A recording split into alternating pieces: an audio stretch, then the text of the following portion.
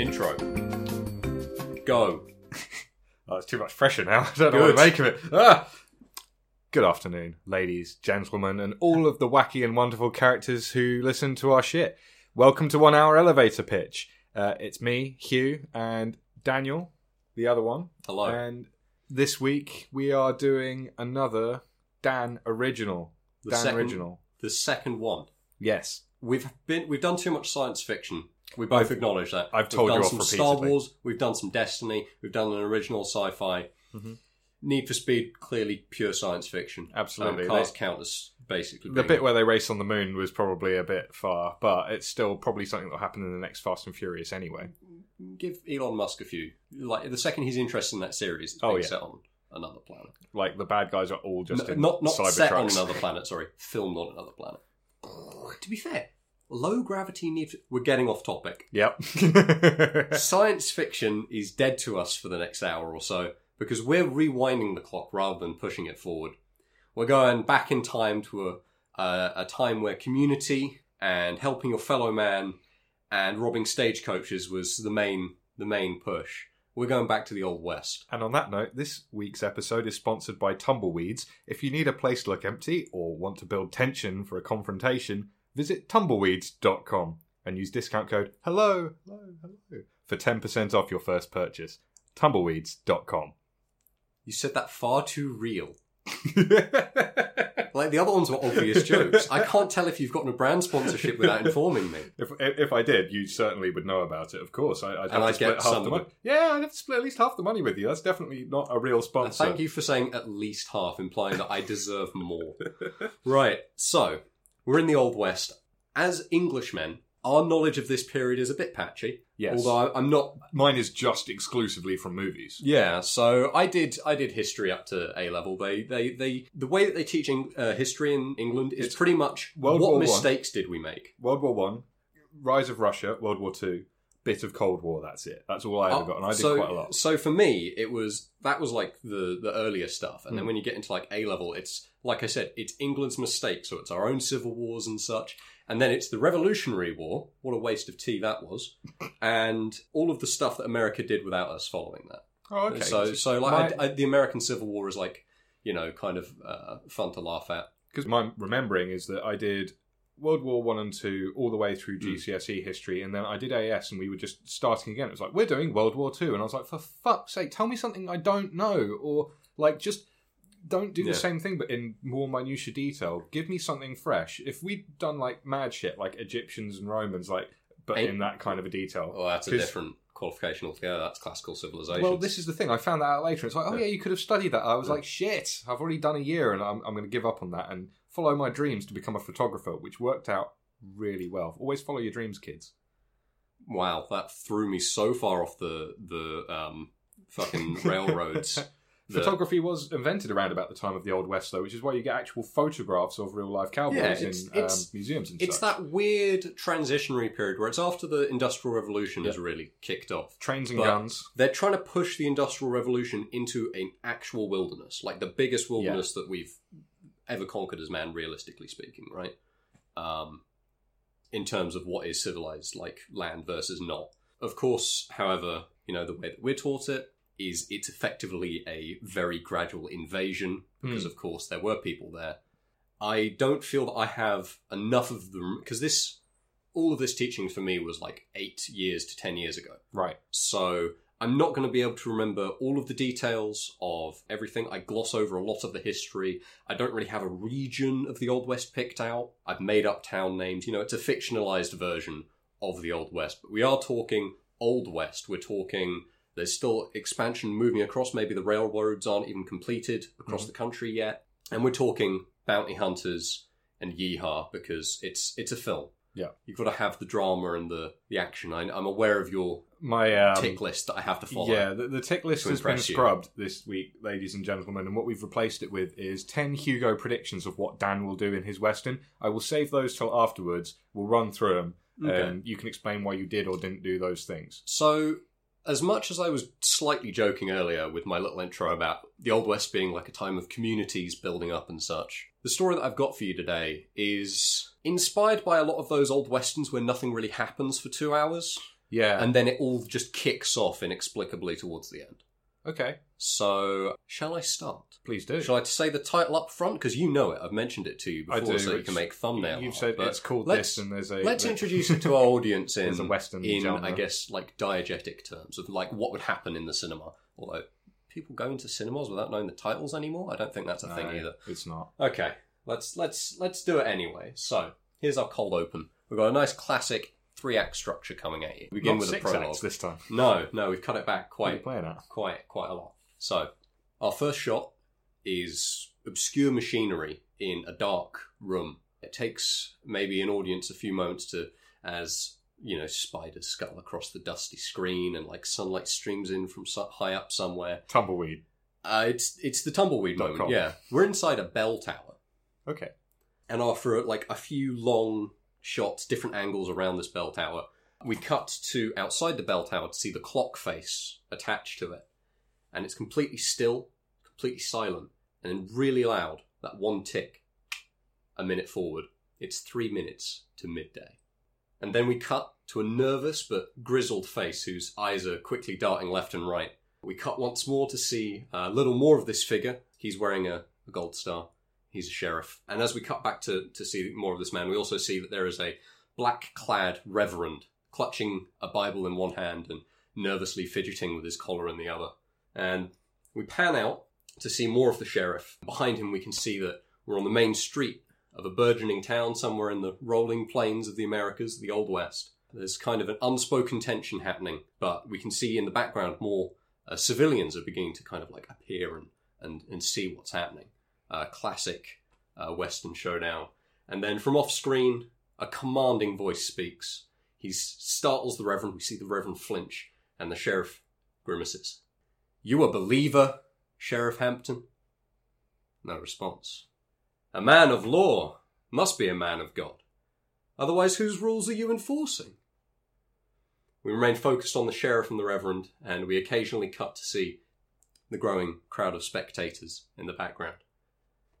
And if I understand correctly, and bear with me, mind, I am in no way a scholarly type.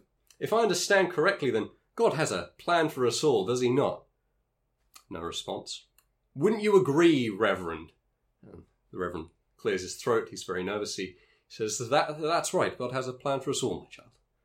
And we cut to a low shot, almost camera to the ground, peering from behind an immaculate set of black boots, the unseen stranger. And looking past him, we see the tiny figure of the sheriff seemingly very far in the distance. Well, isn't that something? Straight from the horse and all that. And the camera pans up along, directly up, past these boots to settle on the 6-shooter revolver dangling from the outlaw's hip. The sheriff speaks. "Doesn't have to be this way, son. Come in quietly. Tell me, Reverend, the Bible somewhere in there says that it is unholy sin to kill another man, does it not?" The Reverend replies, "That's right, thou shalt not kill. Even in the name of the law." No response. "Whose law is mightier, Reverend? God's or the federal government's?" All of a sudden, 2 gunshots ring out. Immediately followed by a pained yell, and we see the sheriff crumple to the floor, his hand a bloodied mess, his broken gun lying just a few feet away. And as the outlaw approaches and stands over the sheriff, now squatting down to inspect what he's done, we see his face. Long, dark hair, rough beard, an outlaw, black hat, black boots. Classic Western villain. Keanu Reeves? Maybe. Now that could have gone better, Sheriff. You panicked. Why'd you go and do that? And he calls out, "Reverend," and the man comes running. The bullet went through, but we'll need some spirit to clean the wound out." And the Reverend fumbles for something inside his pockets and produces a hip flask. The trio exchange like a look. The sheriff looks at the Reverend looks at the sheriff. They're all surprised that the Reverend has just pulled out alcohol. The Reverend takes a swig, passes it to the outlaw, takes a swig, passes it to the sheriff. "Gonna do it yourself?" the outlaw asks. The sheriff stammers, uncanny. Takes a drink. Pauses. Takes another drink. "Hey now, leave some for the shot, come on." And the sheriff pours liquor onto his wound, suppressing a pained cry between his gritted teeth. And the outlaw stands. He's done here. He beckons the Reverend to follow him. He'll be all right. God willing. I guess that means I'll be moving on. Our conversation will have to resume some other time, I'm afraid. That is a shame. We were making progress. Didn't even get what I came here for. He nods at the sheriff, who's now behind him in the street and is being helped to his feet by some of the locals. Make sure he heals up properly, all right? You said you were heading back east. Oh, Reverend. Looking to make a quick buck off the first bounty hunter that comes through here. Yes, east is where home is, and I got a long way to ride to get back. Have to spend a few days north to avoid the worst of the mountains. I can't persuade you to turn yourself in. Not today, Reverend. We will all be judged before God, my son. No sense in delaying the inevitable. And the outlaw mounts a black horse, flicks at the brim of his black hat and grins. I'll give the good man some time to get his explanations in order before I get there, Reverend. You have a fine day now. As he turns his horse and saunters out of the town, we see him a shot from the side, and as he exits frame, we zoom to a series of posters on a wall behind him. Wanted alive for questioning. The Family. That's our title card. Ennio Morricone, steel guitar, pan flute, all that shit kicks in. And we pan to focus on these wanted posters. They're kind of crude sketches. Okay. And the first one is our outlaw. Black hat, rough beard, long hair. Mm-hmm. The second is a slightly older man, scars on his face. Kind of deep-set eyes. And the third, a thinner man with a crooked nose. You know, he's been punched really hard at some point. Okay. And we see their names. First one, our outlaw, Gunnar Moran. Second one, William Moran. Third one, Angus Moran. And we'll come back to those names at the end, because they're chosen for a reason, and that reason is making you grin, because it works in this context. It really does. So well. Gunnar Moran. Gunnar That Moran. is a great cowboy name. Mm. So, now, that was a very detailed cold open. I wrote that like, you know, a script. Love it. And the first thing we see, as we go into our Act 1, we're following Gunnar. In fact, I've labelled this Act 1 brackets, Gunnar. So, he leaves this town called Pale Ridge, and he heads northwest up the roads. We kind of get that classic kind of almost, probably not as drawn out as, say, The Revenant, but we're following him for a while. Yeah, lone gunman. It's a Wild West trope. He's not riding through the hills sort of a thing. He's not talking to anybody, There's no one there for him it's to talk we're to. just It's we're empty. just we're just following him. One of the things about this type of movie genre, cinema-wise, and every single example that I could possibly name or think of, there will always be a huge establishing shot of nothing except the scenery, and that's just to always prove how empty these places were at the time. Like you say, it's the undiscovered territory. They're, you know, advancing into the wilderness, essentially. Yeah, so I should describe the part of America that we're in, in terms of just like the landscape, right? So I've mentioned that there's mountains, there's ridges, it's kind of rough terrain in general, but there's still like rolling plains here and there. Lots of pine forest is how I imagine it. A place that feels like it could rain at any time. Top left of the Red Dead Redemption 2 map. Sure. I have not played that game, but I'll take your word for it. Not snowy. That's top right, sort of all the way along the top. Again, sure. I'll take your word for it. I only played the first one. You can't change, John. So, we're following Gunnar. He's riding northwest. How we would establish that, I'm not sure. Maybe he's got a compass or something. He's not going the direction he said. Okay. And one of the first things he does once he's like far enough away from town is he pulls his horse up to a stream, and like looking in the reflection of his big Bowie knife or whatever he's got, he ties his hair up under his hat, shaves his beard, changes his clothes, and he looks completely different. He's not the black hat, black booted outlaw anymore. He's just a guy all of a sudden. So he like fully goes like from outlaw to farmer almost, I'm imagining? Pretty much. So like the tying the hair back, maybe he even just cuts it. It's clear that he does this on purpose. That's a classic like criminal thing to do as well. It's his disguise. Yeah, it's his persona. So like now if you looked at the wanted poster and compared him to it, you know, different hat, short hair, no beard. And it's a scraggly wanted poster, so it's not particular, like it's not a photograph. Those things were hand drawn. Yeah, exactly. So this is it's his disguise, as we've said.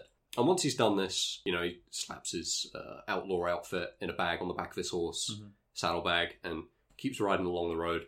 And maybe we get like a big time jump. You know, maybe the duel happened in the morning and suddenly it's heading into evening. There's an outpost, like a trading post, that he pulls up to.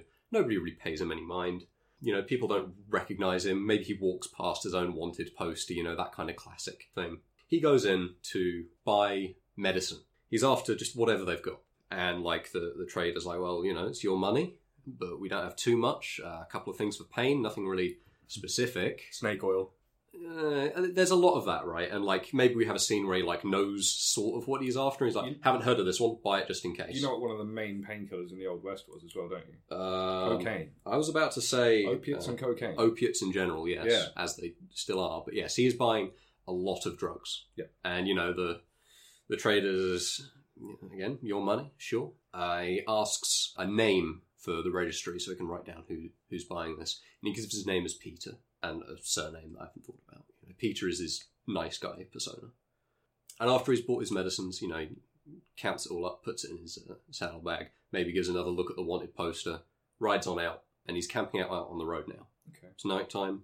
He's found a little clearing just off the beaten path to set his horse down, nibble at some grass, and he's got a fire. He's cooking some food. Maybe he buys food at the outpost as well. And you get that classic, it's night, you can't really see too far. He's got his campfire and there's the snap of a twig. And his hand is already hovering over his gun when two figures approach, both with the revolvers held at their hip.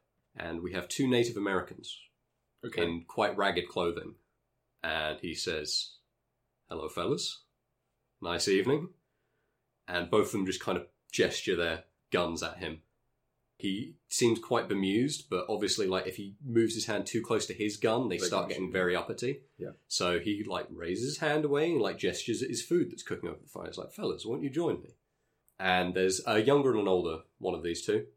And the younger one, out of nowhere, as the father grabs at this food, the younger one says, I speak English. And Gunnar says, that your pops? That's my father, yes. Does he know his gun is not loaded? I don't tell him that. What you doing this far south? I thought you people weren't really common around these parts anymore, and you can see I'm being quite careful with my language. Yeah. What do you mean? And it's partly, me not knowing enough of the history to do it justice, but also recognizing that we want Gunnar to not be a bad guy. That, again, his outlaw persona is a thing, and now he's inviting these people, not because they're threatening him, because he's like, yeah, I've got food, come and have some. So that was one of the things, I hate to bring it back to Red Dead Redemption again, but one of the things they did very cleverly in that was, you're a terrible person, you're doing awful things, but you're not a racist, and some of the people you do awful things to are horrible people and racist. I think I can't remember, is it from Megamind, where it's you're a bad guy, but not bad guy. No, that's Wreck-It Ralph. Yep. So yeah. Street Fighter guy, isn't it? Zangief or whatever his name is. Yes. He's now chatting with these two, and he asks them about, routes off the beaten path. And, he says, I've got my own reasons for not wanting to stay on the road too much, but I need to get here. I need to get north. I need to cut around the mountains. And the younger of the two natives says, you can pay me. And he says, enough ammo for your pops not to have to be a non-existent threat, He shows he's got his gun belt, he's got bullets that he can pay in. Okay. And, something useful, because money to somebody who's not going to go into a trading outpost necessarily, that's not helpful. So he offers some ammo. And as they're concluding that agreement, we're back with the sheriff. Old One Hand himself now. He's got his arm in a sling. Okay. He got shot through the hand. I imagine it taking off a big chunk of the top of his thumb. Yeah, bits and pieces. Because what happened is he shot at the gun, so a wooden handle or something would have fucking exploded into splinters through his hand. Yeah. So his hand is messed up. He's probably not going to be he wasn't a quick draw to begin with, let's say, but now Definitely he's not now. Now he's washed up. He's going to have to change his whole gun hand. He's probably getting fired. So he's drowning his sorrows in his office. He's talking with the Reverend. It's a bit stormy outside. And the door clatters open, and an intimidating bounty hunter steps through with a definitively massive moustache. How massive? Wait, hold on. An inch off his face. I think you could go bigger. Just, iconically massive. Okay. And he wants to know what happened when Gunnar Moran rode into town. And this is kind of our info dump. And this is where we find out about Gunnar. Dump that info, do it. So, the bounty hunter introduces himself as Henrik. Okay. And he says that he is after these ones because he prefers to go after bounties that are wanted alive. That's just his style. He says, killing them dead too easy. So we've got our introduction to this character nice and quick. And he explains that all three of the brothers Moran, the family, have been seen all over the eastern side of this state or province that we're in. And that this event in Pale Ridge, this duel, is the furthest west that they've been. And he wants to know why, because he's trying to track them down. And the Reverend mentions that, Gunnar was looking for medicine and alcohol. The Reverend had spoken to him quite a lot. He assumed the outlaw was going to be, smuggling it somewhere. And then we get a kind of detective vision version of the cold open, right? So Henrik, this bounty hunter, is going to piece together certain things that the sheriff and the Reverend just didn't care about. So, we go to the local store in town and we find out that Gunnar purchased medicine, right, and alcohol, as the Reverend said. We can find, Henrik is going through figuring out what types, none of the really expensive stuff, but still more than he thought Gunnar would be able to afford, that kind of thing. More than he would need just for himself, for sure, yes, from what you're saying. Pretty much. And as the trio of the Reverend, the Sheriff, and the Bounty Hunter are kind of walking through town, Henrik, the Bounty Hunter, sees, a kid watching this conversation, approaches him, and the kid says he saw the Black Hat go east. Definitely east, and is very insistent about it. But Henrik has been following these guys for a while, and he grabs this kid, lifts him up off the floor, and intimidates the living shit out of this kid, who reveals that long before any of this happened, when the outlaw first rode into town, he paid the kid some money to say he went east. But another kid saw him go northwest, and Henrik, he's putting this together. He's like, okay, a lead, right? And now we're back. Next day, end of the path that the natives have shown Gunnar. He pays them for being his Sherpa, gives them ammo, bullets, yeah. And he has a moment where he looks at the younger native and he goes into his Black Cat outfit bag where it's all kept, pulls out the black boots and says, "You should take these. It's rough terrain," and the guy's wearing moccasins. And they tell him that this road that they've taken him to, this is the caravan road. It won't be too long before he latches onto another group and he'll be able to get up north around the mountains in good company. And sure enough, Gunnar looks off to the side, and there is a caravan, like a dust cloud in the distance, and you can see that people are coming. Looks back to the natives, and they've both Batmaned into the wilderness. Nice. And that's a strong touch. I like that. He's on his black horse, and he rides up to approach his caravan. It's essentially heading towards him, so he'll approach, join them, and turn around. And it's all burly men with rifles out front and on the wagons, and women and kids in the back. Oh, okay. Yeah. And it's a convoy. Yeah, a convoy. And it's just pure coincidence that they're here at this time. He introduces himself, howdy fellas. Introduces himself as Peter. When they ask him his business, he says that he's a lumber scout. So he works at a family-owned mill upstate, and they're looking for somewhere new to relocate their business to because some rot took over a lot of their wood stock. And, that's a plausible enough backstory. He says he's used to travelling alone because, he's been up and down the state looking for somewhere new, but maybe he could ride along with you guys. He can pay his keep, he can do cooking or cleaning or something. And now he's joined up with his caravan. He's heading north. He can do cooking? Yep. And then we're back with Henrik, Bounty Hunter, and the Sheriff. And they are entering the outpost where he bought some more medicine. They go door to door. They're asking about Gunnar. You've got the wanted poster. And fairly certain that, this is on the northwest road, like the kid said. So he probably came this way. Eventually they find the man who was selling medicine to Gunnar. And when they ask about a man who was looking to buy a lot of medicine, he kind of nervously says, "Oh, don't want any trouble. Lots of people come here buying lots of things." And again, we see Henrik just immediately snap on the bad cop. This man might as well be the same as the little kid who he picked up by the scruff of the neck earlier. Yeah. He picks him up against the wall. He wants to know information. Anyone who withholds information about a known fugitive is guilty by association type of a deal. And you can see that the sheriff who was shot by Gunnar is steady on, lad. But he's not stopping him. He kind of hesitates at first and then leans in once information starts flowing. And it's a man on a black horse came here 3 or 4 days ago. Well, was it 3 or was it 4? Speak up, boy. 4 days, I swear. And sheriff begins to scratch his chin as they step out. He says if he's going further north, then it's just forests, wilderness, really inhospitable terrain, unless he goes the really long way around and joins the caravan road. So we know that he's joined the caravan road as the audience, but we know that he's taken a shortcut through the wilderness. So these guys are going to be behind him. Henrik recognizes this and said, this is the long way around. He'll be dust in the wind by then. But at the same time, they recognize that they can't go through the wilderness. I probably wouldn't have them say oh, we can't go there, that's native territory or anything like that. I'd just say, that's wilderness, that's dangerous, we don't know what's there, we'll follow the roads. And the sheriff kind of placates Henrik, who wants to just, charge straight through. The sheriff says, if we go around this way, there's this outpost and this fort. we can do some recruiting. Act 2. We cut back to that exact image from earlier in the film of the 3 wanted posters in Pale Ridge. Only this time, we're zooming in on the middle poster, William Moran. And we do a match cut from his face on the poster to just his actual face, scarred up, much closer to the poster than the first gunner's face was. Disguise that sort of thing as well. For He sure.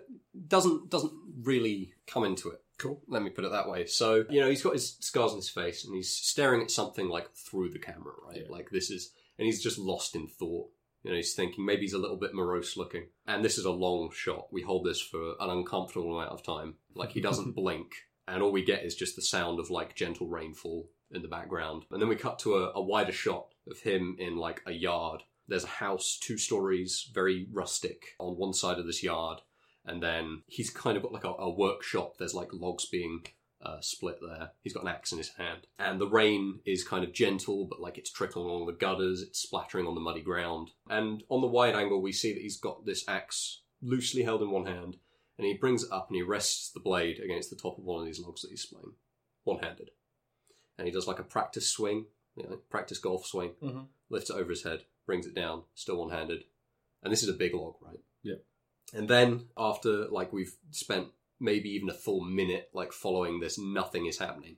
Just perfect single motion, whoomp, cuts this log in half, one-handed, and, you know, shuffles it, organises it into the right pile. Yeah. And then we see him cut like another couple logs, just normally, two-handed, proper technique. And then we cut to him walking across the yard, rain and mud, like he holds his hand like above his head, like ineffectually. And he approaches the house. It's, again, quite small, 2 stories, very rustic looking. There's like a few elements that suggest a minor sense of luxury, like a couple of bits of panes of glass in the window. Porch? Yeah, of course. It's a homestead, but it's clearly off the grid. And inside, you know, we follow him. He goes through the door, he goes to the kitchen, cut to him like preparing food. He's chopping potatoes and apples, chucking them in a pot. And he pours this stew that he's made into 2 bowls. And then he's heading upstairs. It's dark in this house, right? It's dark outside. It's a dreary, rainy day. And most of the like windows and shit are closed. And then he ducks under a very low doorway into a room that is almost entirely black. Like the windows are shuttered, door was closed. Maybe there's like a candle or something, you know, just for the sake of the filmmaker not having an aneurysm trying to figure out how to show this visual. There's clearly a figure curled up under thick blankets on a rickety bed. And he offers one of the bowls of stew, but there's no response, so he rests it on a bedside table instead. And he takes a seat next to the bed, eats his food. And he says, I'm going to have a hard time differentiating all these voices now. But he says, you should eat. At least it'll put some warm in you. A female voice, growly and cracked and very clearly ill, replies, I feel like my face is falling off. Like you could peel it off like the skin of an orange. And he says, you drink your tea? No. It'll help with the pain. Makes my teeth ache. I'd rather have pain in my chest than in my head. I'll go back into town tomorrow and see if any traders have come in. Oh, don't bother. You never have any medicine left these days anyway. Well, if I don't see any traders, I'll make sure to ask after the Reverend. Piss off, William. Might as well start making arrangements. A fever won't be the thing to kill me. Not sure we have the money for a gravestone. Maybe steal a gargoyle off that church in the city. I'm going back to sleep. Eat it whilst it's hot. Good night, William. It's still morning. And he leaves the room. He's finished his meal. He's finished his chat. Goes back across the rainy yard to his logs. And he sets one upright. And he prepares to chop it. And he looks up at the house and he thinks of the noise that he'd be making. So he takes his axe and his log. And he heads downhill into the rainy woods. And here is where we get like a clear indication of how far from civilization this place is. Like, it's not completely like inhospitably miles away, you know, it's not days or weeks, but it's at least a few hours off the beaten track. And he comes to a flat area in these rolling hills, or like just, it's complete mudslide here, right? It's like a pine forest that's been rained through for days, maybe. Mm-hmm. And we see him stop near one tree, this huge tree. You know, you couldn't put your arms around it, that big, at least that big. Mm-hmm. And we can just see that it's got these huge gouges cut across it, as if somebody's just been attacking it. And sure enough, hefts the axe in his hand, slams it into the tree. And at first it's quite controlled, you know, technique.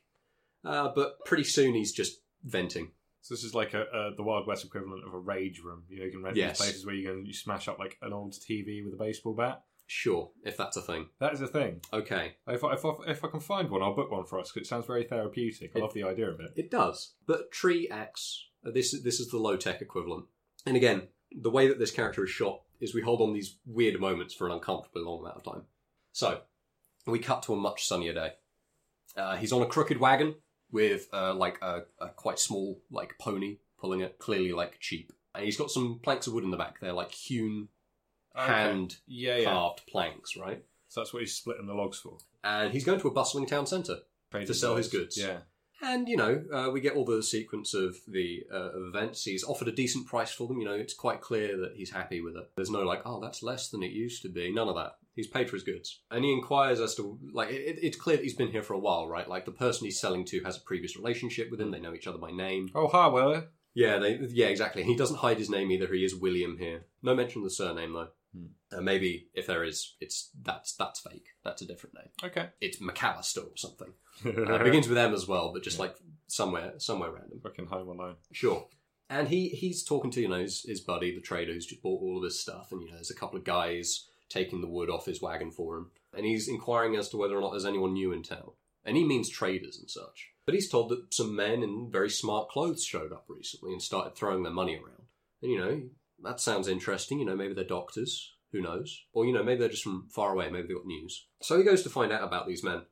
He stops at a few familiar haunts along the way, and we see just like his daily interactions. Again, it's clear that he has been here a long time. Like, people know him. They know him by name. He's relatively got some well friends. liked, despite being a Frankenstein's monster facially. Not like, I'm not talking like full, like, you know, like Anakin Scar. Like, just a couple of chops.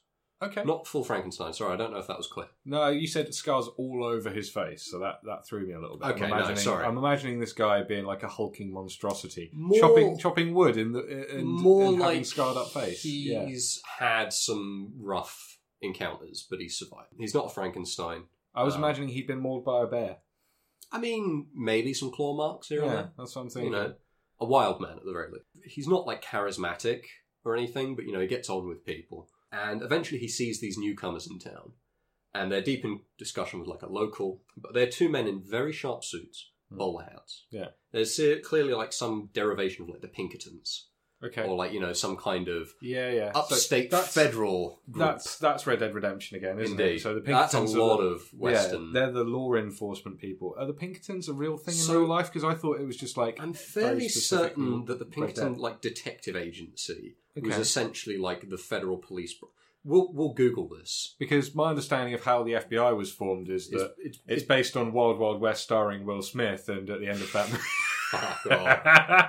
at the end of the movie, that's how the Federal Bureau of Investigation gets set up. Yeah. Anyway, So these guys are really out of place. Yeah. You know, this is a scruffy town. It's bustling, it's doing well, but it's scruffy.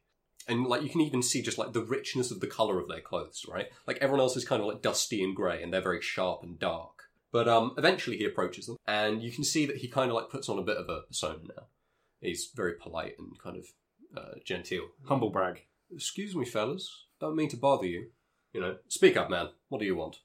Maybe they're British. I don't know. Yeah, I was going to say you've gone straight for the... When I want dickhead authority, I go slightly more British than normal. So, Parts of the Caribbean. just wondering where you're from. Not much news comes through here. I was wondering to know if you know anything about the East Coast these days. You're from there? My family was. Right. Well, and they like clearly actually want to like tell this man something, but then they don't really think we have much to tell you. I'm afraid, you know, railroads are going strong. There's some turmoil in state government, but when isn't there? Nothing new. You two heading back that way soon? Depends on how long our business takes to conclude here, and you can see them like share a glance. And the other one says, we're waiting on a telegram.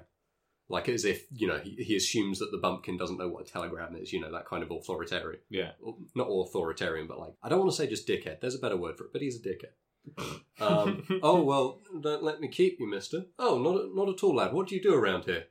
Are you a farmer? And the other one cuts in and says, maybe a lumberjack. And there's an awkward pause. One of the smartly dressed men's like eyes flicker to the other. Miller, he replies, I shape the logs. With what, your hands? A lathe, mister. Not a very good one, though. I have to clean up with a knife on most of them. It's very industrious of you. Makes me good with my hands. And the two gentlemen are suddenly called away for their telegram by the guy they were talking to earlier. And William, like, kind of bows. Like, if he has a hat, he, like, you know, Yeah. tips it a little. He makes a respectful exit only to turn around and then look back at the building they've just entered.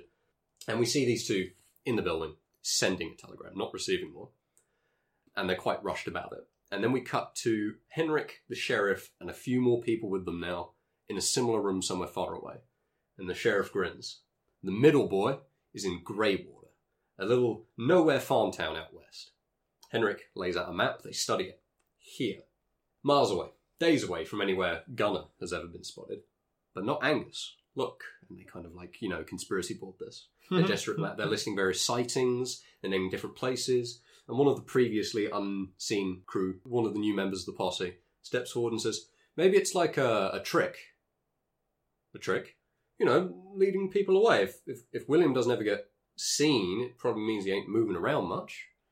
And, if Gunnar is seen all over the place, but not here, maybe he's just trying to play us for fools. And, there's that classic moment of, why didn't we think of this? Who is this guy? And the sheriff, wags a finger and says, let's send on a message to your government friends, Henrik. Let's see if the other brothers call Greywater home as well. And we cut back to William. He's at the homestead. He's making dinner. He's going upstairs to the dark room, sets the bowl on the bedside, sits down. I'm worried. I'm sleeping. There were strange men in town. Federal types. Did they see you? No, of course not. Then there's nothing to worry about, is there? They talk to a lot of people. They were asking about lumber, who here cuts it, shapes it. They're just looking to scam some folks. Were they wearing ties? Yes. Hats? Yes. Then they were scamming folks. Angus will be back tomorrow, I think. He'll be back whenever he's back. Hopefully I'll meet him in town. I need the extra hands if we're going to make enough money to last into winter. I'll work once I'm better. Long pause. Yes. And then we cut back to the two Pinkertons. The smart men from earlier. The federal types. The federal types. Let's call them that from now on. And they're coming out of Greywater's saloon. It's nighttime. They're slightly drunk a little bit. They're having some kind of amicable disagreement. And we follow them through the town. There's a boarding house very clearly where they'd be staying. They go and they check on their horses. And we're just following these guys again. I'm imagining this town being very even more so than the last one because I'm imagining it is a little bigger for some reason. Yeah, no, this is the trade town. This is I'm imagining the big high street, the saloons in the middle. Yeah, it's a few streets big. There's stables down at the very end of this road as people come and go so that they can drop their horse in. It'd be that kind of place where it'd be the central somewhere, right? Yeah, but Central Greywater. Sure, and Greywater's a good name. Greywater also means the excess water that you don't use in a toilet. So it is meant to be a shithole. That's great. That's really good. I like that a lot. So they're having this amicable disagreement. They're arguing in shithole USA. Yes, and it's not really a severe argument. It's whether or not they should teach the Americans to use the you. In their words, something like that. Something really minor. Because now in my head they're British. Thanks for that. That's all right. And they're checking on their horses. They're going round the back of the stables. One of them's I'm just going to take a leak. And one was you savage, there's outhouse over there. Fine, I'll go and use the outhouse. You use the stables. And they split up. And the one goes to the outhouse. We're not following them into their various pissing states, but that's what they're doing. And then the outhouse guy comes out. He's waiting. His friend doesn't come back. And he goes to investigate. His friend is gone. And he immediately draws his pistol around the back of these stables, only to find an axe blade at his neck. Sorry, mister, I don't feel I've been entirely honest with you. This is your chance to be honest with me. Who are you working for? I won't tell you anything. Maybe you should. Your friend didn't tell me much. He won't be saying much to anyone anymore. Okay. What do you want? I've already told you what I want. I want to know who you're working for. And what we do with that information, he's just trying to stall as he his hand is slowly trying to pull, shaking hand, trying to pull the revolver out from his hip.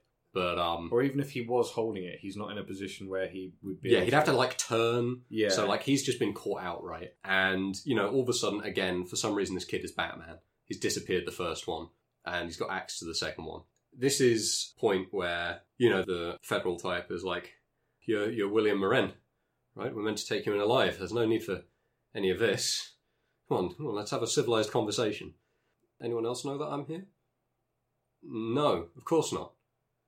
You got a telegram today? Yes, we got a telegram. It was our orders to find you. Who from? The government, of course. Who else? And, now he's lying through his teeth. Oh, okay, well, that's good. One-handed swing. Kills him. Sighs, looks at, the mess he's got to clean up.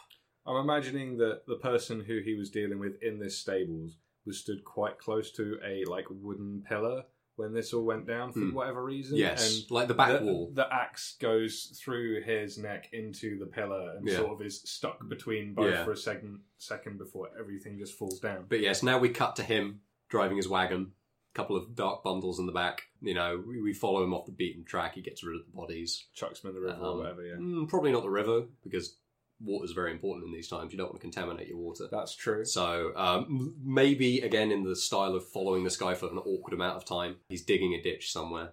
We watch it, and the horse that he has, the little pony, is watching him going, I'm complicit in murder. That's not... if the horse is thinking that's No, we could legitimately have a moment of the horse looking at him and him looking at the horse and going, what? They were bad people, Yeah, exactly. Oh, what do you know? So he gets I like the idea of him talking to his horse. Done. Yeah. He gets rid of the bodies. Now we go back to that original wanted poster with the family. Yes. We're going to our third, Angus Moran. So is this Act 3? This is now Act 3. Okay, cool. So I thought the 3-act structure was... I told you this was going to be a story where nothing happened for extended periods of time. You say nothing happened. There's been stuff that's it's been happening. intriguing. You're wondering... The whole point is, and this is the kind of the premise of the film, right? The first thing you see is wanted alive for questioning the family. Why are they wanted alive, and what do they want to be questioned about? Phrasing on that was slightly wrong. What do people want to question them about? I knew what you meant. So, will we find out? Let's go into Act 3. Angus Moran. So, again, we do the match cut to the face, crooked nose, he's thinner, shorter hair than the others, he's less ragged. He's on a train. He's got a bag over his one shoulder. He's got a pile of pelts wrapped up. Yeah. Pelts. We've all seen Revenant. And he's got a lever action rifle. Classic. So he's arriving at A Town. I don't have a name for this one. Nothing as clever as Greywater, I'm afraid. He's arriving at A Town. The terrain's slightly different. It's a little bit more lush and nice. It's not a mud-swept wasteland. But he, again, is somewhat established here, you can see. Because he gets off the train, whatever bureaucracy he has to do, he does. And he takes his pelts to someone in the town, in a shop. He's inquiring how much they're worth. And, this time it is the classic, oh, these aren't great quality. He's like, well, I'm in a rush, I need the money. I can give you, half what I paid you last time, classic. Bartering shit. Yeah. With you. And you can tell that Angus here really doesn't want to agree to this, but he does need the money. He has no choice, sort of. And also, town name suggestion, Owl Creek. Owl Creek, all right. Owl Creek it is. So he sells on his pelts for a discount, a massive discount. Yeah, half price. And he says, next ones I bring you are going to be good enough for full price, you hear me? Slightly intimidating finger wagging, but he doesn't have a choice now. Is he, so, sorry to interrupt again, is he the oldest out of the bunch? It's not really clear, because they've all got their own different, weathering, Okay. So, sorry, carry on. That was just a thought. Honestly, their age doesn't really matter to the actual story, which is why it's I'm not something imagining them to be of similar age, which is 30s, 40s, maybe a bit older. Early 30s, for sure. He's sold his stuff, he's still got his rifle over his shoulder, he's got a couple dollars now, and what do you know? He goes to the local pharmacy in Owl Creek, and he is looking for anything that can bring down a fever. And he's more specific about what he wants than Gunnar was. It's clear that maybe he's had to deal with this before or some similar situation. Because the pharmacist says, oh, this will help. It's no, not this time. That's wrong. Not that one. He ends up buying not all of his money, but he goes through the notes that he's been given and gives a couple, maybe a quarter of his money towards the medicine.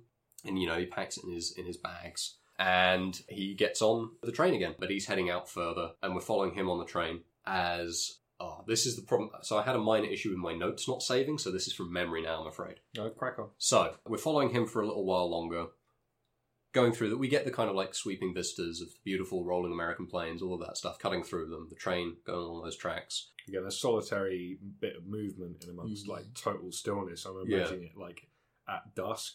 This is a very arty film visually. What is... Has to be. Yeah. I feel that there's so many directors that I just... And cinematographers that I could like you could throw this kind of thing at and they just eat it up, right? We're following him, gets off on another train, and with the remaining like 3/4 of his money, he's buying a horse. Okay. Because they're expensive as shit. Yeah. And, like he's haggling again, and it's that classic case of, well, the Sprinter's outside of your budget, but what about this one? It's like is a nag like a really shit horse? Mm-hmm. I think that's it, right? Yeah. I don't want to get that wrong. No, that is correct. But yeah, he again, he's being cheated out of his money, but he's in no mood to really argue. And we see him buy this horse. He gives the money over and says, I'll be here to collect it in the morning.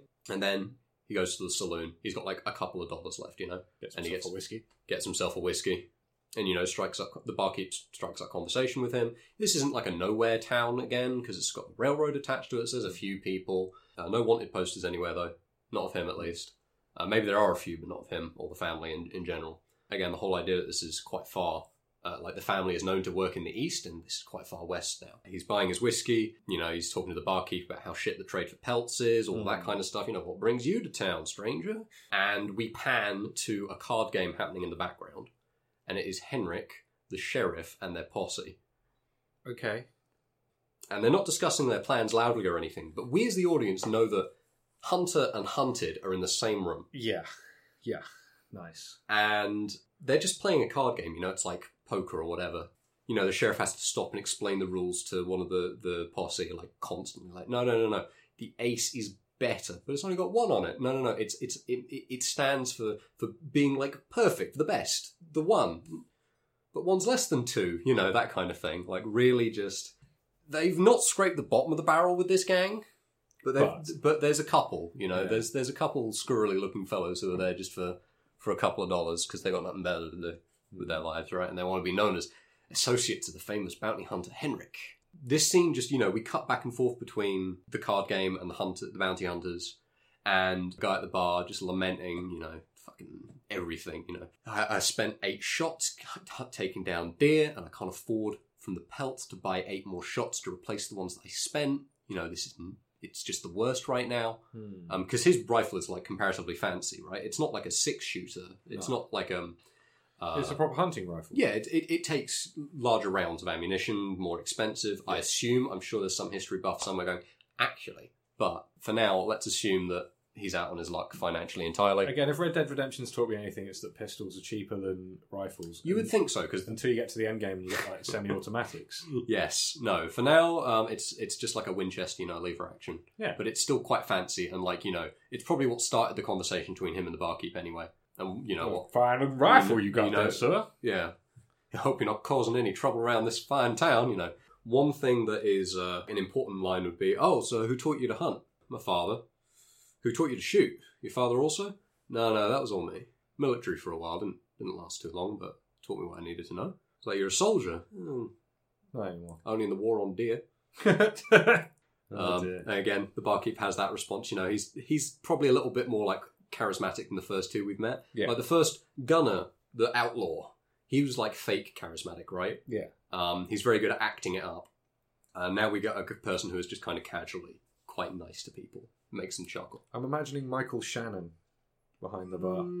Sure. He probably deserves a bigger on role. A farm. That's who I'm imagining. Yes. He'd do the accent good. He'd do quite well as any of the bounty hunters. That's also true. Again, this is one where I actually haven't thought about cast. Put him in as Henrique, actually. Yeah. Fuck it. Henrik, yes. Sorry, Henrique. At this point, one of the posse approaches the bar. He's ordering drinks. Says, barkeep, another round. On your tab, I take it? Of course on the tab. We're good.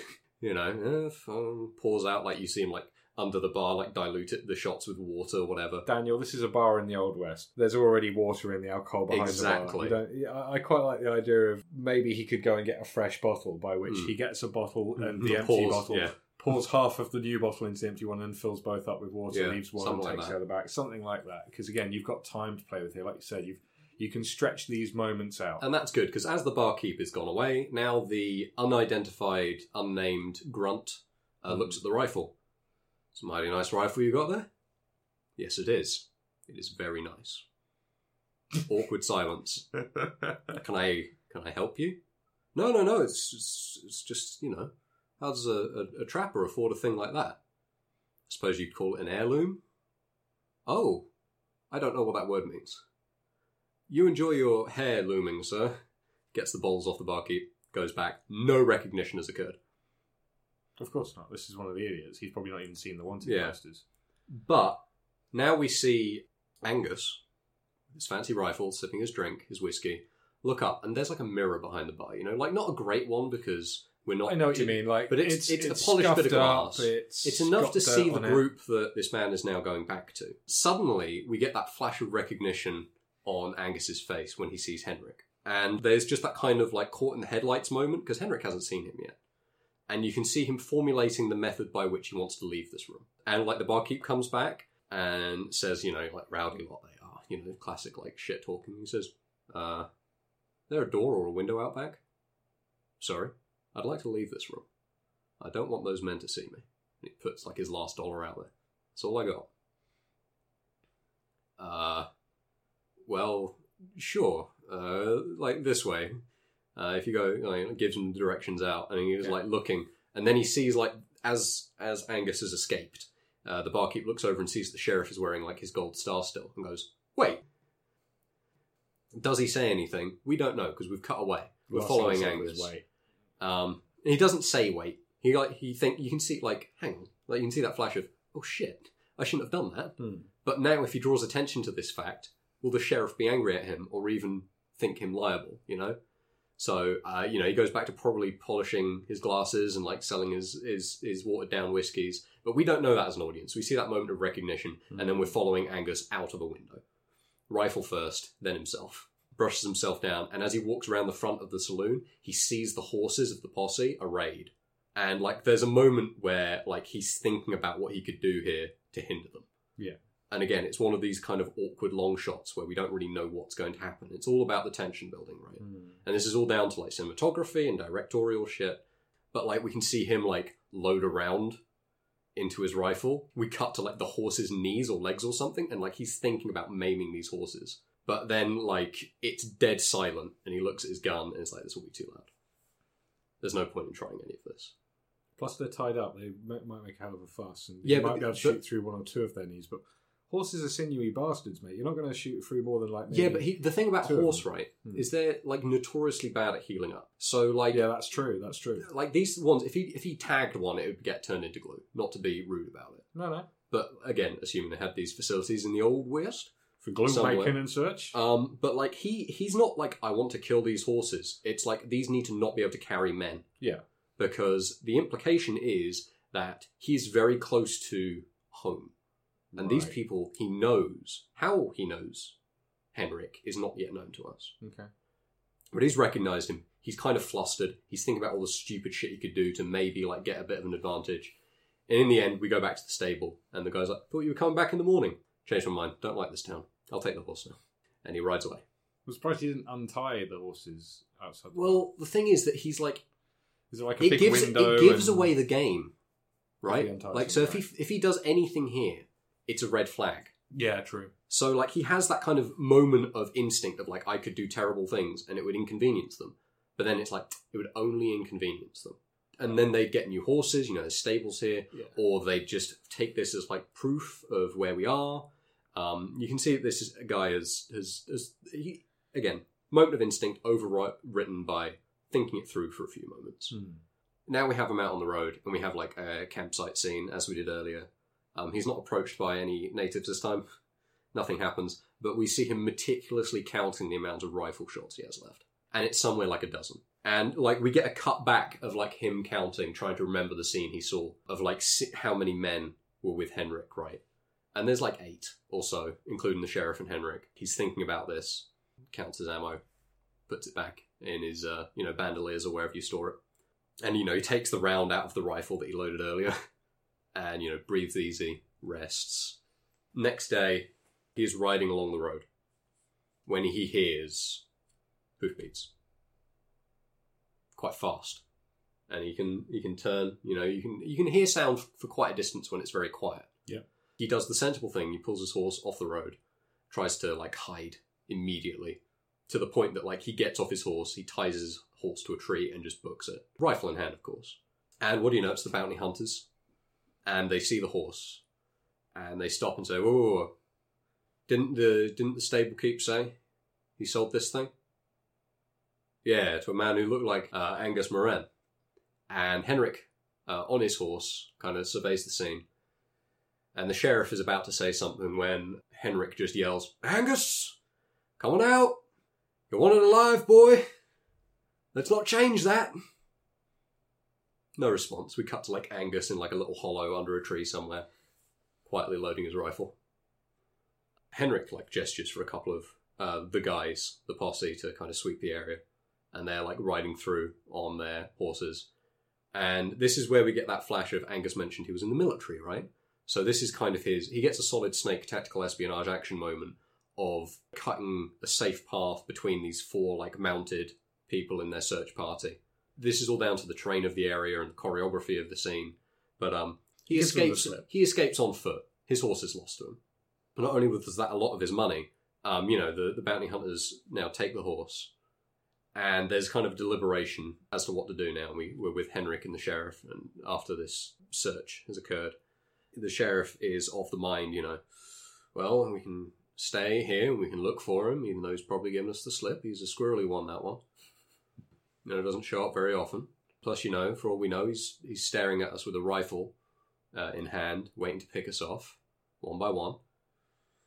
We don't want to get too bogged down here when we know that the entire family could be up in Greywater just up the road. And Henrik is weirdly vengeful, in case that wasn't readily apparent yet, this thing. And he yells out to Angus again. And we cut to Angus, unable to hear what's being yelled. Just the same as before, come on out, boy. And we just have Angus making his way through the woods. And then we're with Henrik and the sheriff and the posse.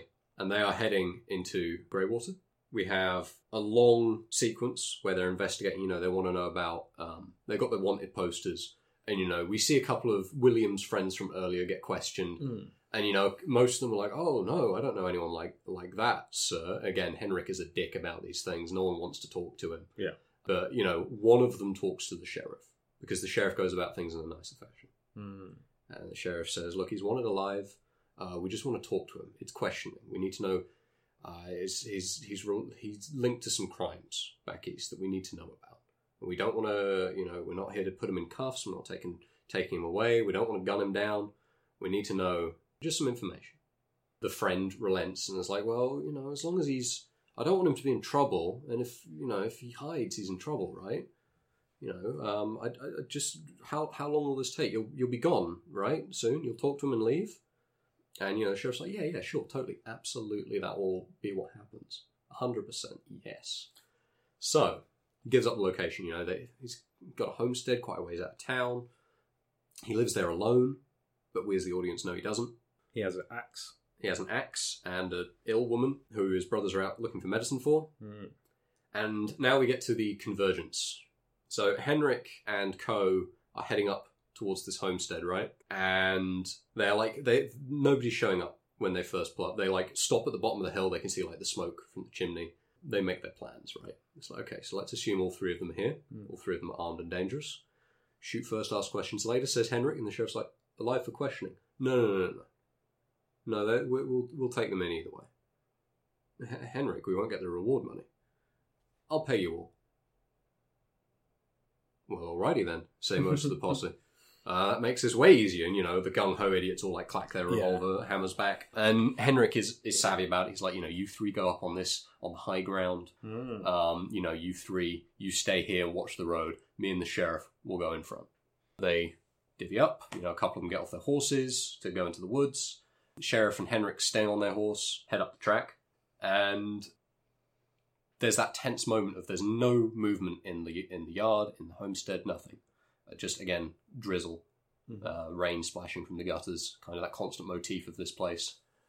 When, the sheriff is, looking around, you get that kind of classic, he's inspecting the site of the soon-to-be shootout. Yeah. Classic Western stuff, you see every detail. You see the slightly ajar window in the second floor and the... I'm imagining with this no music and just the sound just of the footsteps and the rain and the spurs on the road. Yeah, they're still on horseback as they come up it. Oh, okay. So that's good too. And the occasional horse going. Rrr. Perfect impersonation. Thank you. That was great. But this is another one of those tense scenes of what's going to happen. And the sheriff has changed the way his holster is because he's still got his arm wrapped up. So he's got a cross holster instead of a hip holster. Left-handed now, doesn't he? Yeah, so like he actually just draws his gun and like you see him fumble the hammer a couple times, but he clicks it back. He's drawn and ready. Henrik draws his as well, and you can see him about to shout when a figure steps out from the little lumber workshop, and it is the middle. Moren is William. Scarface. Yes, and he kind of looks confused and says, "Howdy, Uncle. What brings you around here?" "Don't be an idiot, boy. Where are the others?" And William's got his axe. "Others? Oh, you mean Gunnar and Angus? Oh, they don't come round here no more. We had a disagreement." "You know what I'm here for, William. Don't want there to be trouble between you and me. We've never had a disagreement."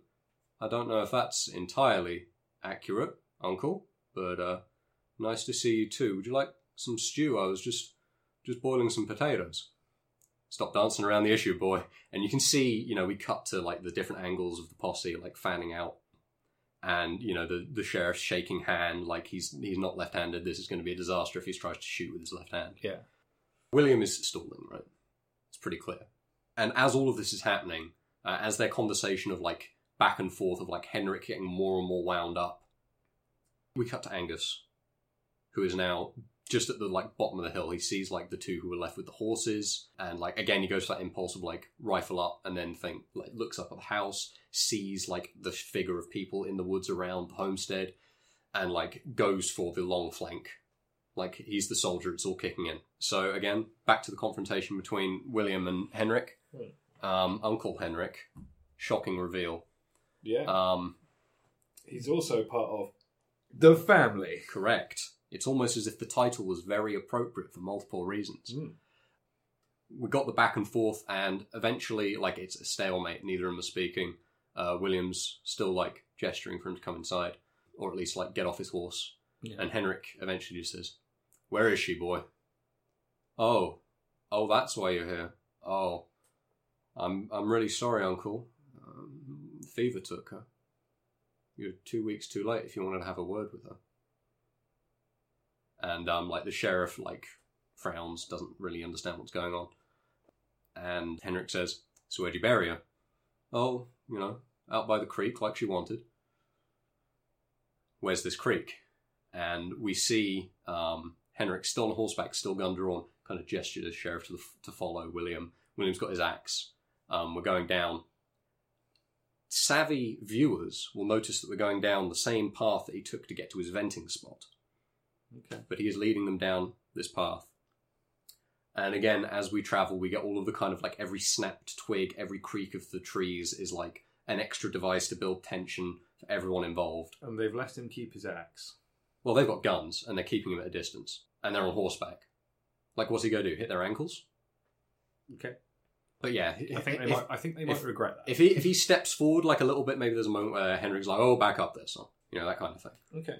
They're following him down this path, and like there's the posse who are like arrayed on the high ground, but there's a moment where like they can't really see each other very well, and we just get that very rapid snap cut of like Angus jumping one, just grabbing his neck, pulling him. We don't see what happens, but we can assume as we cut back to Henrik and William. We walk past the like tree of venting, and that draws weird looks from the sheriff and from Henrik. But he takes them down to the creek, and there's an area that he's carved out of like the wilderness, and there's like dirt, and he says, "We always joke that we couldn't afford a gravestone, but I couldn't even afford a plot near the church. So I hope God can see this far. I don't really know how it works."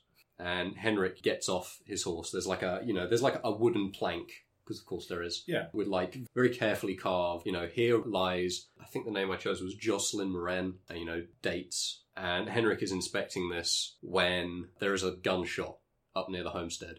We don't know what's going on. We can guess, but this is the moment that William is going to use to attack. The sheriff on his horse sees the like axe swing, fumbles the shot, misses. The horse is panicked by having a gun go off. The horse that Henrik has isn't, because he's the bounty hunter, his horse is better. But now he's scuffling. The axe swing and like the shot and all of this, it's a brawl. And we cut back to like a couple of the posse who are down with the horses, the like two who got left behind, looking along the road to see a figure approaching at a gallop on horseback. And it's the outlaw son, Gunnar, showing up at last. And like they both fumble for their guns, but he's already drawn. Bam, bam, he's a crack shot. They're both down. All of the horses are panicking at this point, and the scuffling down by the creek. Henrik and William are struggling over the axe, and William, old Scarface, is strong. Henrik is huge, but he's not backing down from the fight at all. And like, there's probably a moment where he like lets go of the axe for a second, throwing Henrik off balance, and just slugs him in the mouth, something like that. So I have a suggestion based on what I was saying before about I don't like the idea of the cowboys leaving him with anything, especially considering cowboys. I mean the bounty hunter and the sheriff. I don't like the idea of them leaving him with an axe. And maybe the bounty hunter is slightly disarmed because they're related by the fact this person who's also clearly related to someone who's in the ground. Yeah. Would you like to hear my suggestion about how to fix this particular scuffle? Is there an axe in the ground? I quite like that too. Reach it into the grave, axe motherfucker. Instead of having the axe, that's already been dropped. Drop the axe. Sure, maybe there's a shovel down by the grave or something. He uses the plank. He uses the plank. The grave plank. The grave plank, which has a spike in the bottom of it, because he's made this thing perfect so he could bang it into the ground. Yeah. He's yanked that out and he's hit the guy with it, but it's also got a sharp on the end if he needs to use it. There's a physical confrontation happening between the two strong men of the story. Yeah. That's the important thing. The sheriff is like waving his gun around, like, get out the way! And Henrik says, go deal with whatever's making shots up there. I got this runt slug, punch. And the sheriff, like, his horse is spooking, so he, like, pulls it back up the hill. Yeah. As the posse is, like, turning to see what's happening with the two who were just gunned down by the black hat outlaw who's riding up the road, suddenly, rifle fire, taking them out. This leaves three members of the posse still, sheriff and Henrik. And... so it's 3v5 now. Yes. And they're rapidly evening the odds.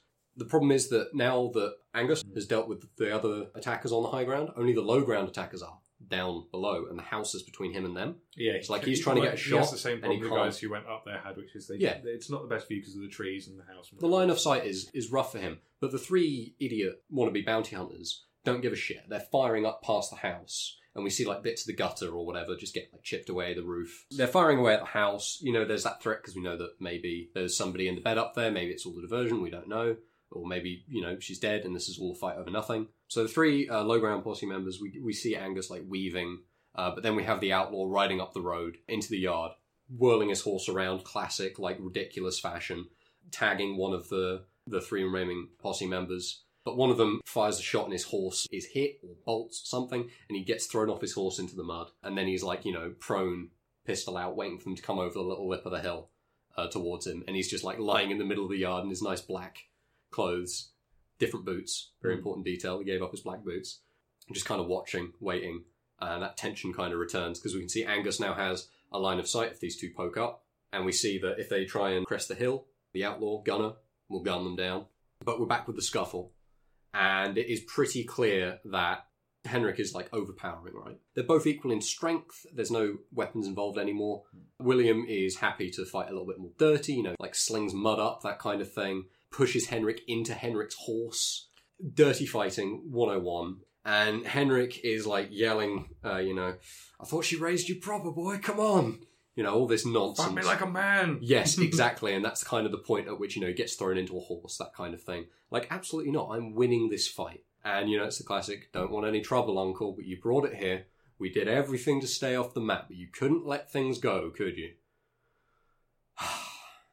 Never were really part of the family, were you, uncle? Grabs him. There's a stream nearby. Drags him over. Like, uncle kicks and protests. Crack. Does the kneecap in. Stamps on it. Whatever. William is drowning the uncle. And the only tension left now is the uncle going to be able to resist enough? But William, dirty fighter as established, punches him in the back of the head. He's killing this man. And Henrik Moren meets his end, drowned by his nephew in a quiet stream in the middle of nowhere, America. Bounty hunter dealt with. The only one that's left is the sheriff, who rides up this hill to see Gunnar lying on his belly in the mud, and we get that kind of moment of Gunnar going shit and like turning, but then rifle shot takes out the sheriff's other hand, and the sheriff's like down on the ground, thrown from his horse, like his gun on the ground near him. This time, just a stump. Yeah, and like Gunnar is like aware of the situation but can't help himself from laughing. And, he's like, God's plan, Sheriff, funny seeing you here, that kind of thing. And the last two members of the posse, Angus moves up, and we see that they've retreated to their horses, they're skedaddling. Yeah. They're going to tell the story, maybe, or maybe they're just fleeing for their lives. Bit of both. And, William comes up the hill. If his axe was down there with him, he's got that back, but Henrik is nowhere to be seen. And they have their little trio meet up. This is the first time they've seen each other in months. Yeah. They're all, like, filthy, coated in blood, been up against it. Yeah, William has multiple, like, bruises, like he's been in a very vicious boxing match, because he has been. It's clear that the other two want to be like, oh, brother, good to see you. And William's like, they might have heard the shots in town.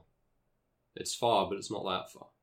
Well, that's neither here nor there. We'll take it as it comes. We've got to clean this mess up first. And the sheriff's just, like, slowly trying to, like, crawl back towards his revolver. Gunner says, excuse me a moment, brothers. I must deal with this gentleman. He and I have some history, you understand? Chivalrous of me, I know, thank you. Goes over to the sheriff and says, Sheriff, I'm awfully sorry about your hands. Now, we have had this conversation before, but I would like it if you could stop pursuing me and my family. And the sheriff's, like, looking up at him, like, just completely out of it. Just shoot me, boy. All right. He's like, that one felt bad. Ooh, no, I don't like that. Oh, well, fine. What did Henrik want exactly? They're back to having that conversation when they look over to the house, kind of slowly, to see woman in blankets and shawl, like very ill-looking. I was sleeping. What the hell did you boys do? Hello, mother. Long time no see. You shouldn't be on your feet. And, like, William, who's, like, beaten to hell, but is the one who's been looking after her directly, rushes and, like, props her up on his shoulder and says, who came calling? Wasn't Henrik, was it? Well, about that. Which one of you killed him? It was me, mother. How long did it take? I don't know, maybe a couple of minutes? Not long enough. Man was a bastard. Just like his brother. Either way, you three clean this up. I'm going back to bed. And we get the denouement, the end of the film, of, like, this wrapping up, and they have their conversation, And they're having these conversations, like, dragging bodies into the woods, Like, we're going to have to relocate. If Henrik was able to find us in Greywater, and that was a sheriff, he still had his star, And what about those government men? What government men, says the man who decapitated 2 government men. I don't think any government men will be bothering us. Yeah, but all of these people are connected. Look, we're going to have to split up again. William, you want to stay here and look after Mother? And while we try and find somewhere to relocate to?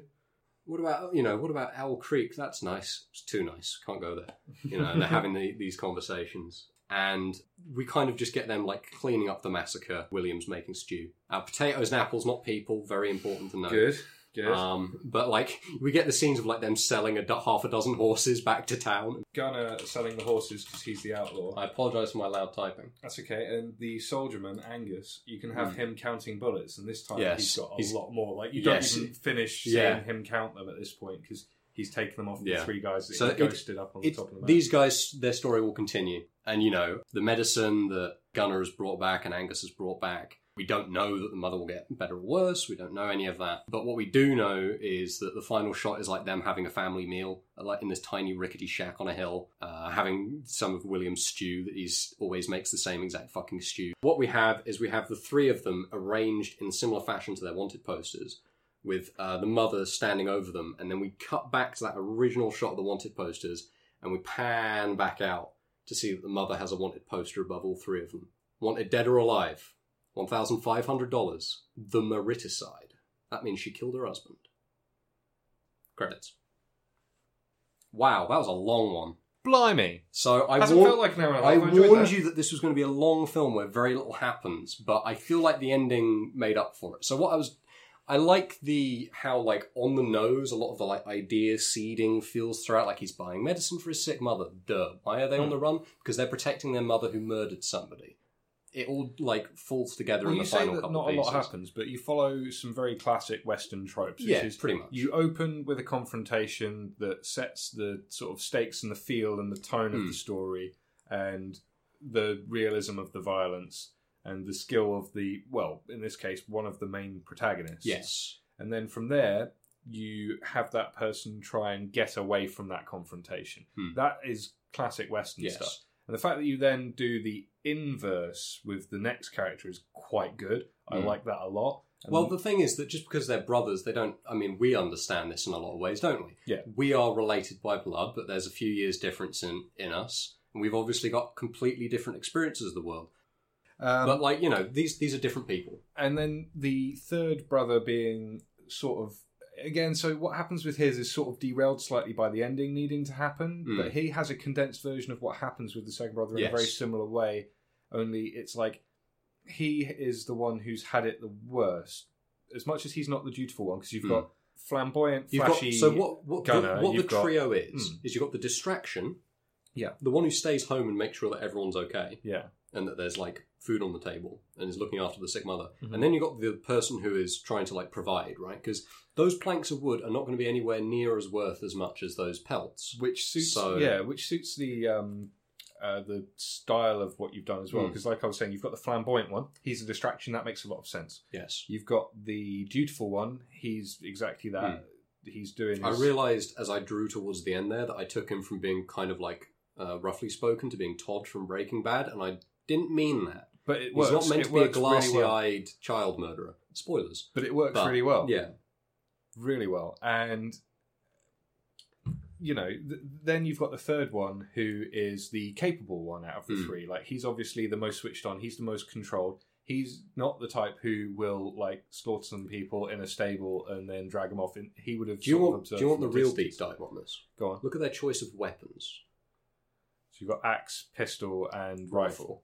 Levels of precision, levels of aggression needed for each one. True. It is pure, like... Dungeons and Dragons style, you're defined by a specific part of your arsenal. Okay. Or, like, you know, you have that... I think the idea of, like, just matching the personalities to that. And then the backstory as well, because, you know, why does he have an axe? Because he works with wood all day. They're caricatures. Yeah. The classic bounty hunter, who is basically Dog the Bounty Hunter, you know, just big guy, ridiculous facial hair, very aggressive about pursuing his leads. You've got the kind of, like, good cop, except, you know... he's got a chip on his shoulder because of what's happened to his hand. He is not like 100% happy with the situation he's been landed in, and he wants to take that out on someone to the point where he's going along with this like pretty much downright foolishness. And it's pretty much the thing that I think is most telling is the idea that like the sheriff at no point ever goes like, why are we doing this again? It's just like, oh, I'm assuming he wants the reward money and he's a famous bounty hunter. Cool. So I'm ready for the predictions because I'm curious. I reckon 6 out of 10. I don't think I've got that many even. You said you had 10, right? Yeah, I do have 10. Okay. I reckon it's 3 out of 10 from actually I might have more. Let's go through Let's go. The main characters are not good guys. Check. They're not. So the thing is, right, that they are defensive. They're because they are a bad guy does not mean they are a bad guy, as we said before. Yeah, but they are quite casual about murdering these people if it means defending their mum. It's a Western. They were never going to be like good guys unless it was about They had cops. wanted posters for a reason, you know? You told me the title, so I was like, the family, they're going to be some sort of crime family, which it sounds like they might have been and maybe came for money and there's still secret family treasure somewhere. There's a lot of room for expansion. Yeah, you can do all the backstory you want, but like honestly, I don't think it's like some syndicate. I think it's just like how they're known as like the bounty poster is sort of 3-in-1, you know? Yeah. And the idea is probably that like Henrik, the uncle who became bounty hunter, military man, probably got the third brother Angus. I almost called him the youngest. Let's call him the youngest. Angus probably got into the military through him, you know. So that's like the link there. And then the brother or like the dad, I should say, who was murdered by the mum. The dad was probably just like, you know, maybe a similar station, but not necessarily military, maybe like low-tier government or something like that. That's what I was imagining. Was like the way I imagined it was something really mundane. Like he was an alcoholic who attacked his wife and she won the fight. Like that kind of like background, like, oh shit, this is going to completely derail our lives, and the son's defending her. So I'm almost, but not quite on the money with this next one. They protect a small town from an incoming force featuring Home Alone-style traps. No traps. And it's not a town. And it's a homestead. But close. Yes, there's a defensive shootout, correct. This one I'm totally off. There are cattle rustlers. No. No, that's a shame. No. There is a cavalry fort which they need to sneak into at night. Is this a Red Dead mission? I've just listed various Red Dead missions. God damn it. We need to come back to the names. Finish your list. There is a fight in a saloon. There's a tense moment in a saloon. And outside of a saloon. So again, not quite. Saloons occur, yes. Yep, there is a saloon. Someone kills the main character's horse. That does not happen. Actually, no, it gets winged. It gets captured. And that's Angus's, but the Black Hat, the gunner, that's near the end. Yeah, you're right. His horse does get his shot. His horse gets shot, so I'm close there as well. There's a I'll vibe of horse injury. Yeah.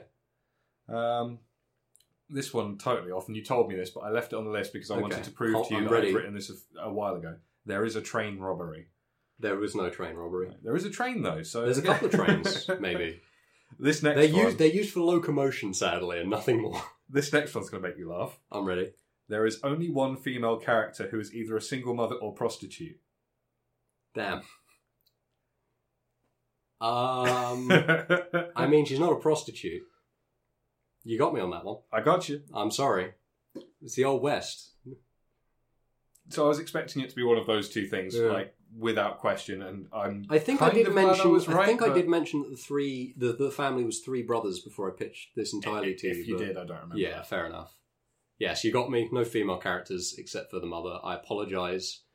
It's not on purpose. Okay, two left now. So okay. That's I've done all right. I've done all right with my predictions. Not great. Red Dead has steered you right. Yeah. And this next one though, it's wrong. The Native Americans are mentioned but not seen at any point. No, they're there. No, they're there. They're there. I don't think they needed to be there, but I wanted to add to that kind of pacing of the Western of like random shit happens as you go through. And I like the fact that they approached as a threat but weren't, and they were quite civilized, if anything. In this story, like they fit into the world in a certain way. You've got an encounter for each individual that's quite civilized. Yeah. So working backwards from the very end of things, the barman is very nice to Angus. Yeah. The guy who William sells his wood to is very nice to William.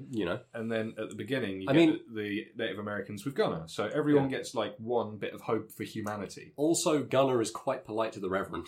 Like they've been having a conversation before the showdown starts. Yeah, but that's off screen. Yeah, and there's still this like element of threat.